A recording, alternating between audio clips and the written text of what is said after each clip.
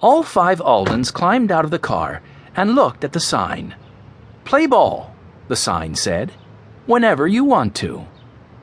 "Benny is right," said Violet happily. "We can use the ball field." "After you're done," said Grandfather, "go to the front gate of the stadium. Tell them that Jim Tanaka left tickets for you." Grandfather walked toward the front gate of Cogwheel Stadium. Henry, Jessie, Violet, and Benny took bats and balls and gloves onto the field. "Jessie can pitch," said Henry, "and I'll catch. Violet and Benny can take turns hitting." Violet turned to Benny. "You can bat first, and I'll try to catch what you hit. Then we can switch places." Benny stood at the plate, and Jessie threw the ball. Benny took a wide swing with the bat. He missed the ball. "Watch the ball as it leaves Jessie's hand," Henry told him. "Just keep your eye on the ball, then hit it." Benny watched the ball. When it came to him, he swung his bat. The bat hit the ball, and the ball bounced across the infield. Violet ran to pick it up near first base. "Good one," said Henry. After Jessie threw 20 pitches to Benny, it was Violet's turn to bat. Benny stood near second base and watched. He saw Henry had his catcher's mitt pointed down. His other hand was down too. Henry was moving his fingers up and down, almost like he was counting. Benny saw 1 finger down, then 2 fingers down, then 3 fingers down, then back to 1 finger. "Hey," said Benny. "What's Henry doing with his fingers?" Jessie turned around to answer. "I want to practice my pitching, so Henry is giving me signs on what to throw." "Signs?" asked Benny. "What kind of signs?" "Signs with his fingers.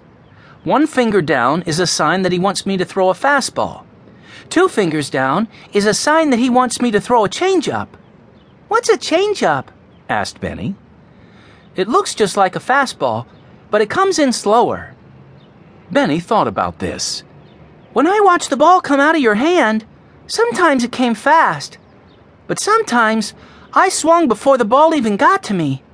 That pitch must have been a changeup." "That's right," said Jessie. "If you had known the pitch was going to be a changeup, you would have been ready for it. You would have hit the ball." Jessie turned back to throw to Violet. By now, the parking lot was half full. The Aldens gathered their balls, bats, and gloves and put them in the car. The 4 of them walked to the front gate of Cogwheel Stadium. "Look at the long line of cars waiting to park," said Violet. "That's part of the reason Grandfather is here," Jessie reminded her. "So many people are coming to Cogwheel Stadium that Grandfather is going to help with plans to make the stadium bigger. It needs more parking spaces and more seats." When they reached the turnstile, Henry spoke to the man taking tickets. "We're the Aldens. Our grandfather told us that Mr. Jim Tanaka left tickets for us." "Welcome," said the man as he let them through the turnstiles. "I'm Jim Tanaka, and here are your 4 tickets." He reached into his shirt pocket and pulled out the tickets. "Thank you," said Jessie. "Do all baseball team owners stand at the front gate?" Jim Tanaka laughed. "Not usually," he said. "I'm here because the stadium is so crowded we don't have enough help." "We'll help," said Henry. "We're very good at helping." "Oh, I couldn't ask you to help," said Mr. Tanaka. "You're my guests, and you're here to enjoy the game."